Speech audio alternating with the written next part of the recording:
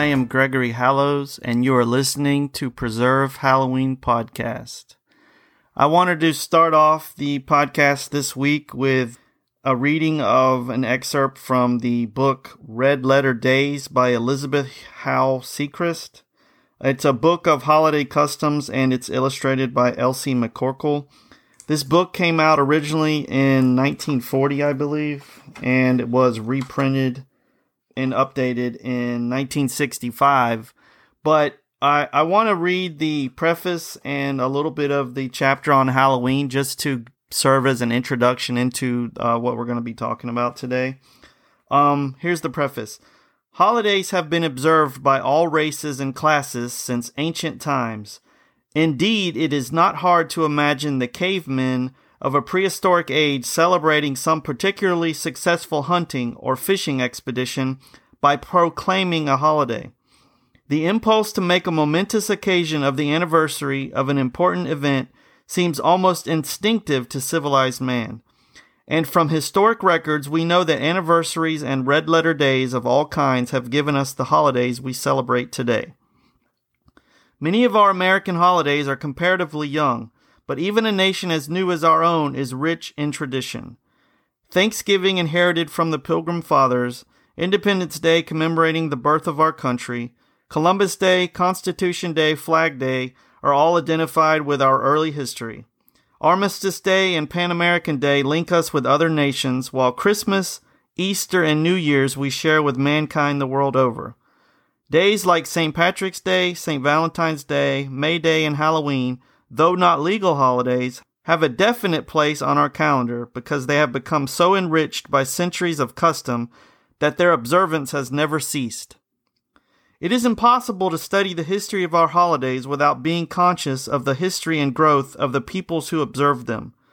In most parts of the world, certain days are observed which may have a significance to one country alone, holidays that have developed with the nation.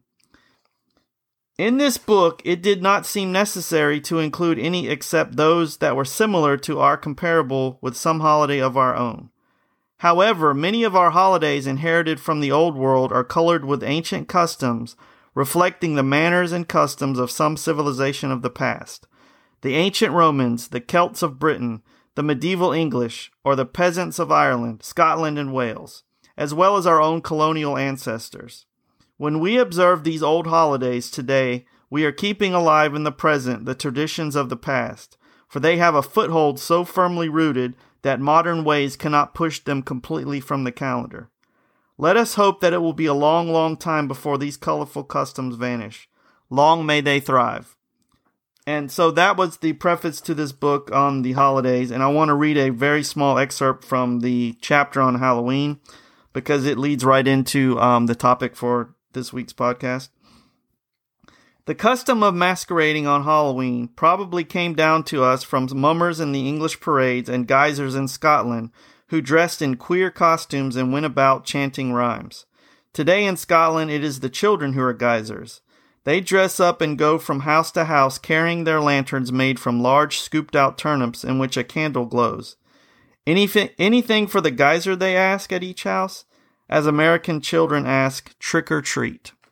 So that's a very wonderful book on holidays that Miss Sechrist wrote, and I really enjoyed the preface because it kind of is the same sentiment we have about Halloween here.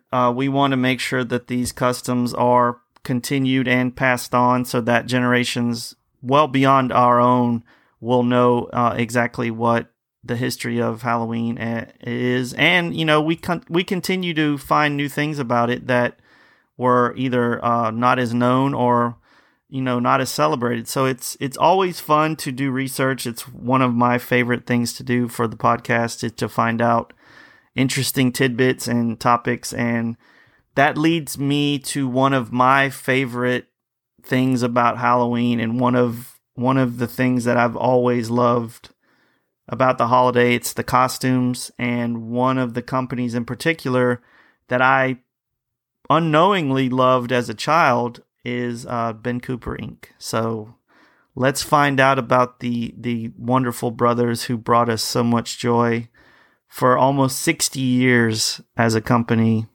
Ben Cooper and his brother, Nat.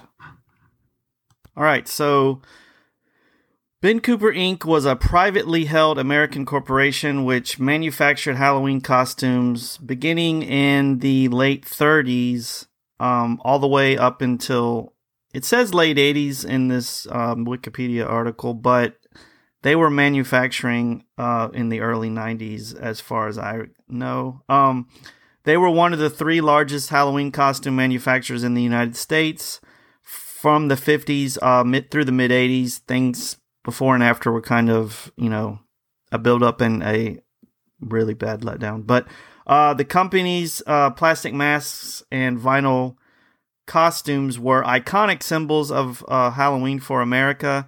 And the company has been called the Halston of Halloween. If you don't know who Halston is, look that up. And also the High Priest of Halloween.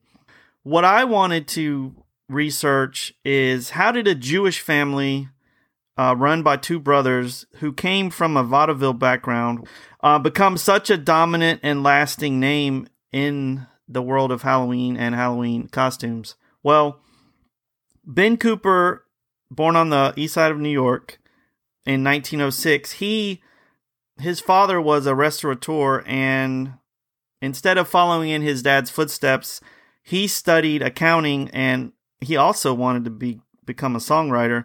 But in 1927, he founded a theatrical costume where he would work with the Cotton Club in Harlem, which is a huge get for any business to work with them.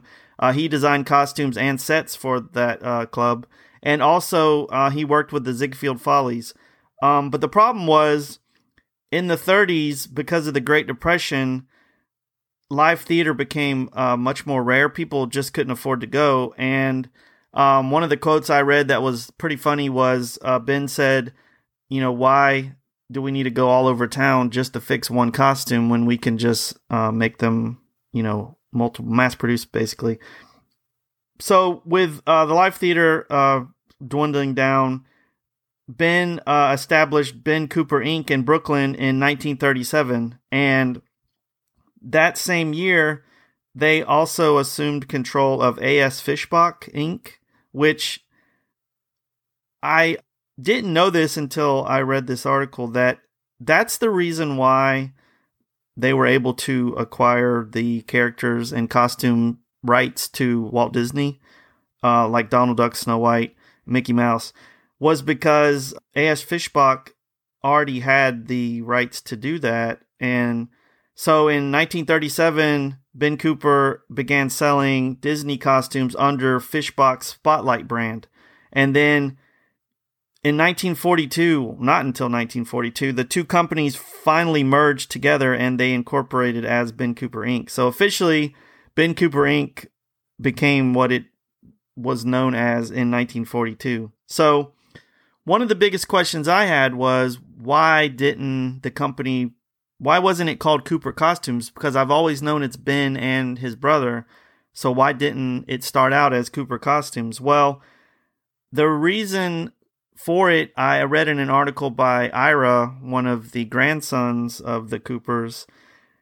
He said that, one of the sons of the Coopers.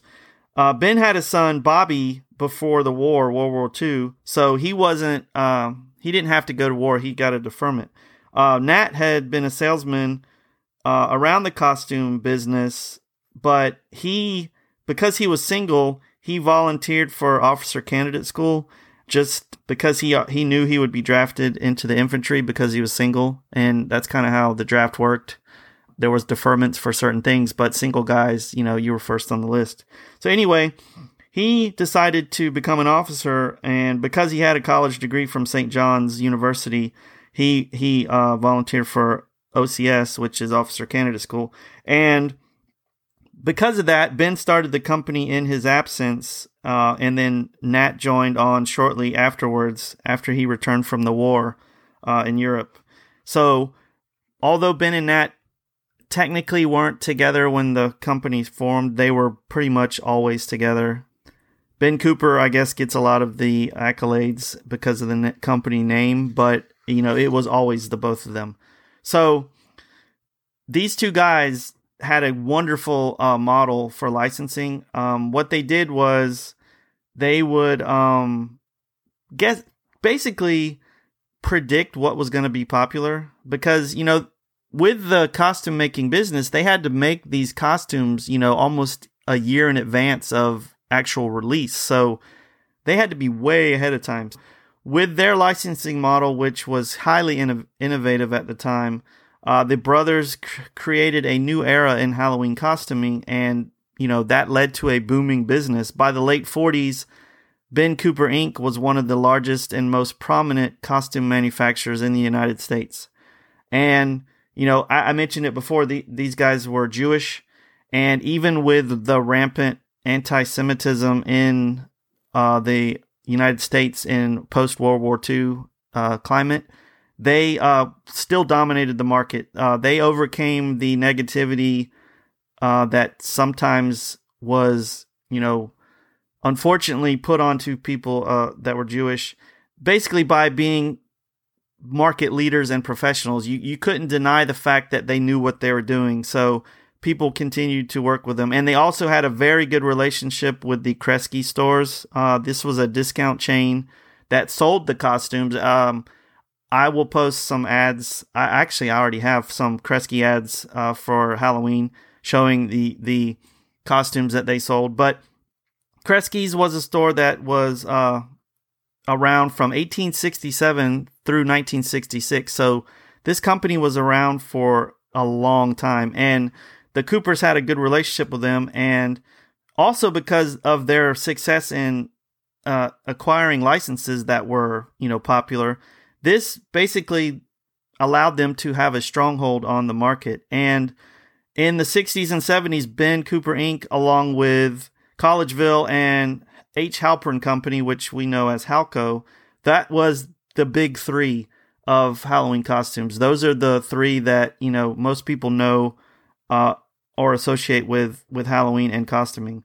But thanks to the Cooper brothers and their constant innovation in manufacturing and design, and the fact that they always were one step ahead of the next trend, they basically created a business model that catered to retailers and consumers and allowed them to put out really high quality products that were affordable.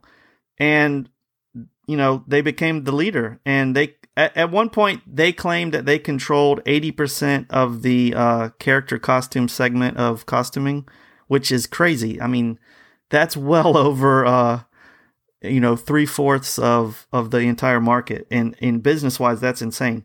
And we all know as Halloween, well, as a Halloween enthusiast, one of the greatest stories or gets for Ben Cooper Inc. was the Star Wars license. They acquired the license for Star Wars before the movie was even out. And, I don't know how these guys knew what was going to be popular. I mean, toy collectors know that when Star Wars first came out, the company that made the toys didn't even have a product when the movie came out. You basically were sending off for an empty box. And so for Ben Cooper Inc. to be able to predict the fact that Star Wars would become huge is insane to me. And, they also, there's one of those stories about the company where they kind of made Spider-Man before Marvel did. I don't know if that's ever been proven one way or the other, but they had a Spider-Man costume out before Spider-Man, the character, debuted for Marvel Comics. So, these guys, to me, it's like a myth. It's like, how are these stories true? But they are. That's the crazy part. The problem in the 80s was, like all of Halloween, that's the time frame of the Tylenol scare. In 1982, 7 people died after taking Tylenol that was laced with poison. And because of that, parents nationwide refused to let their children celebrate Halloween because they were just terrified. Sales of costumes plummeted, and the Halloween industry as a whole did not recover for a long time. So even though this happened, and the unfortunate, it affected a lot of the Halloween industry back in the 80s. But despite this, 1984, Ben Cooper Inc. was still the largest supplier of Halloween costumes in the entire U.S. But even with that success, Ben Cooper Inc. eventually would, I don't know if it's succumb to their own success, because that sounds horrible, but in the late 80s, they were forced to file for bankruptcy. And this could be due to a lot of factors. I mean, I don't know exactly what the reasoning behind it was, but in 1988, they had a lot of their normal licensing had left the company and went to Collegeville. Collegeville assumed a lot of the licenses that Ben Cooper Inc. Had at the time. They filed for Chapter 11 bankruptcy in March of 1988. And then to basically add fuel to the fire, and that's, the worst set of wording that you could use for this instance, but just a year later, well, not even a year later, it's a little less than a year later, in January of 1989, their facility in Georgia burned to the ground, and according to the company itself, destroyed between $2 and $3 million in inventory. And filing bankruptcy and then having your business burned down, I mean, that is two of the worst things that can happen as a business owner. But even worse than that, their insurance company canceled coverage for the company, and they refused to pay any for any damages because they said, one story I read, they said that the warehouse in Georgia was not insured for manufacturing. It was supposed to just be a warehouse, but they were making costumes in it, so the insurance policy did not cover for the manufacturing of the costumes, just for storage. So basically it became a legal fight. The bankruptcy court refused to consider the company's claims against the insurance company, which led to them appealing. And despite all this, Ben Cooper Inc. came out of their bankruptcy in the April of 1989, and they paid back all their creditors in full. So even though they were having issues with the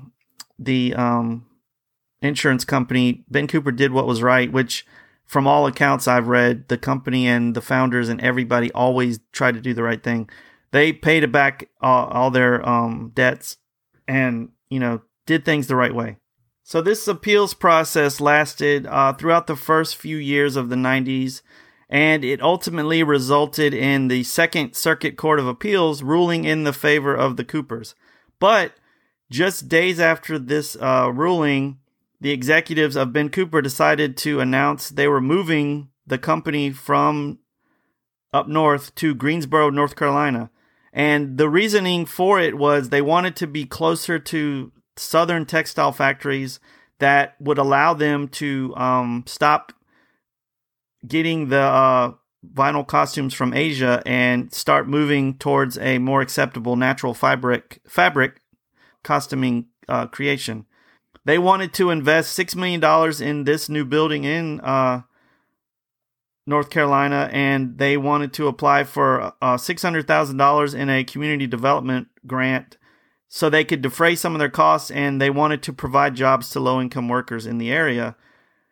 Despite their good intentions, in October of 1991, Ben Cooper filed for Chapter 11 bankruptcy yet again, and the reason this time was they had relocation expenses, and we were once again in a recession, and also they weren't able to get bank loans, so, nothing was going in their favor, and this led to Ben Cooper Inc. being sold to Ruby's Costume Company in 1992. So after almost 60 years, the Ben Cooper Inc. era had ended, or at least, for the time. And I say that because within the past few years, Ira Cooper, who was the son of co-founder Nat Cooper, was preparing to bring back the Cooper name. He wanted to write a book about the company. He was, starting up new lines of merchandise, and he had a bunch of other plans. But unfortunately, Ira passed away in 2018, and I read a wonderful article in the Retro Fan magazine, issue number 2. It's the Halloween issue.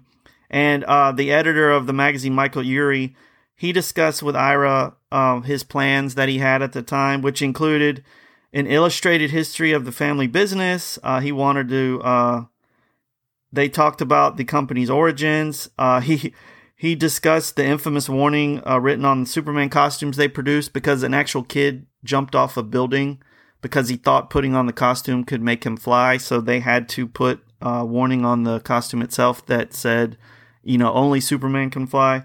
And they also discussed the truth behind the fan myth that Ben Cooper invented Spider-Man. That's, the story I mentioned earlier. Ben Cooper, whether or not they actually invented Spider-Man before Stan Lee, Steve Ditko, and the folks at Marvel, he kind of dispels that, but it's still a really good story. I suggest if you have a chance to pick up the Retro Fan issue number 2, it's published by Two Moros. I'll put a link in the description of the podcast where you can pick that up. I think there's still some copies of that available. I actually have one, and it's wonderful. The whole issue is great. It's a really good magazine.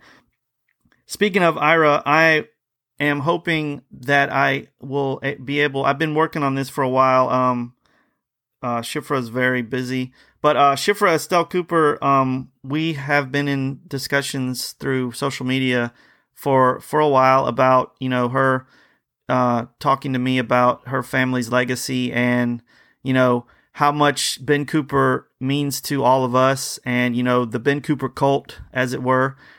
How much these costumes meant to us as children, how much their family's legacy meant so much to all of us. And I still hope that somehow the book that Ira was working on gets published, because I would love to see a lot of the artwork and the craftsmanship that went into making these costumes, because the Coopers were, perfectionists. They would not put out anything unless they absolutely approved it. And that's one of those things you learn from a business perspective is, if your name's on something, you want to make sure that it's the best it can be, because ultimately that's your legacy. And for the Coopers, Ben Cooper Inc.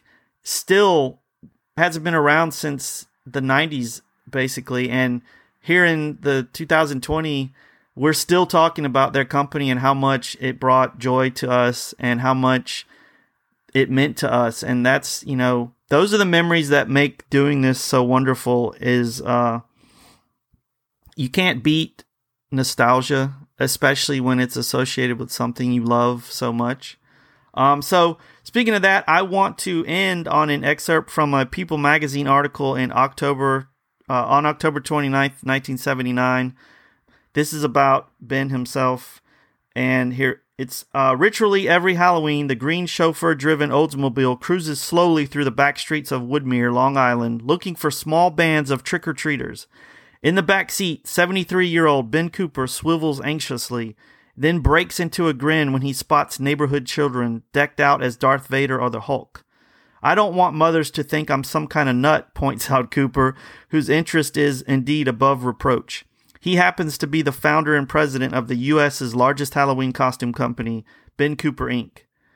That small little excerpt from People magazine back then, that's 4 years after I was born. I actually am one of those children that had the Hulk costume. I don't know if you guys saw it. I posted it on Halloween. I had that Ben Cooper Hulk mask, and just finding that picture made me want to go back and look for my mask or just get another one. I've actually found one online. And at the end of the day, this is why Ben Cooper endured for so long and continues to endure today. The founders of the company genuinely loved what they were doing, and they always wanted to put out the best product they could. And that's a testament to the company itself and to the fact that it's probably one of the reasons why Halloween lovers just are obsessed with Ben Cooper, because the quality of the product itself, everything about it just showed love to me. Like it's hard to explain, but I want to thank Wikipedia, Investors.com, Bloody Disgusting, Thrillist, History.com, People, Slate.com, and one of our own Halloween Preservation Society members herself, SpookyVegan.com, for their wonderful write-ups on Ben Cooper Inc. and their legacy. They help. These articles help me immensely in doing this podcast, and I always love, like I said, research is one of the best things about doing this. I love reading other people's opinions and finding the contrasts and comparisons, and the mutual love of the subject. So what are your favorite memories of Ben Cooper Inc. and their costumes? I'd love to hear from you about them. Just send us an email to preservehalloween@gmail.com. You can find us on Facebook at Preserve Halloween and also on Instagram at Preserve Halloween. I just want to know if you all love Ben Cooper as much as I do. And, share your pictures of your Ben Cooper costumes and, share your memories. I always love hearing about what we talk about on the podcast from the fans and the listeners.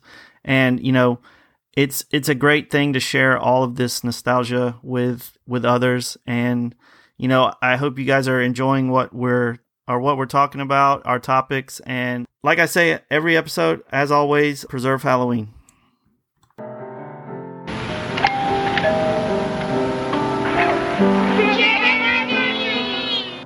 Ben Cooper costumes were everywhere. If you ever wanted to work for a guy, Ben Cooper was the greatest. He was king. He was king of his castle. He was king of his business. He was king of the industry. Licensing was the key to our success. The name Disney was almost as important as the character at times. We would often say, who's the toy company? If it was Hasbro or one of the big players or Mattel, you were going to have some support. It was the break of Star Wars that gave it the star status.